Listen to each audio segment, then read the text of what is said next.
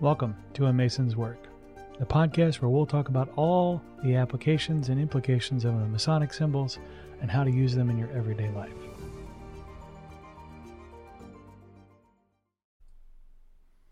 I like asking questions to the brothers in the lodge, and one of the questions that I ask for some of the esoteric folks out there in the world, the folks that are firmly convinced that Freemasonry is a revealed art that only happens in the chambers of reflection.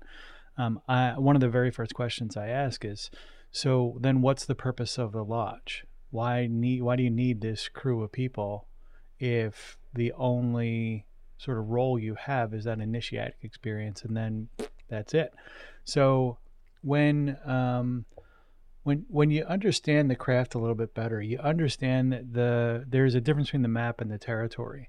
And there's lots of folks that can explain this really, really well, but there is a huge difference between what the map says and the experience of walking that map.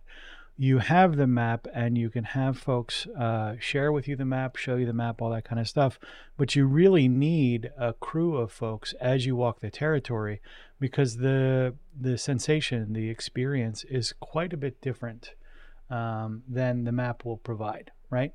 Altitude on a map is a change of color, or it's a change of elevation in a texture-based topographical map or topography, whatever.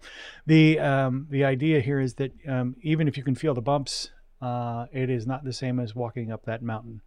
And so when you're going through that process, the group, the lodge, the sangha, whatever, is a vital part of that experience. But it's only going to be a vital part of that experience if you bring the discoveries you make as you navigate the terrain back to the people in the room. And you won't do that if the only room available to you is a chamber of reflection. You need to come back, you need to bring it back to your lodge, get that feedback, bounce those sensations off of the people in the room. Some folks that may have been a little bit further along will give you some deeper insight or some things to look for.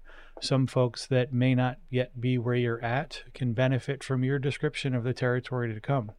So don't be confused with the purpose of the lodge. Fellowship and all of the good stuff that we traditionally associate with Freemasonry emerges from that activity, from that discovery and the sharing of discovery. It is not the purpose. It is a byproduct. And so if you continue building strong relationships in the lodge by sharing this information, all of the good stuff that you're looking for in that lodge experience will come out of that.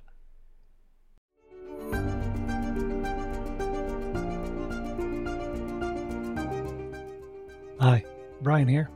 I wanted to thank you so much for listening to this episode.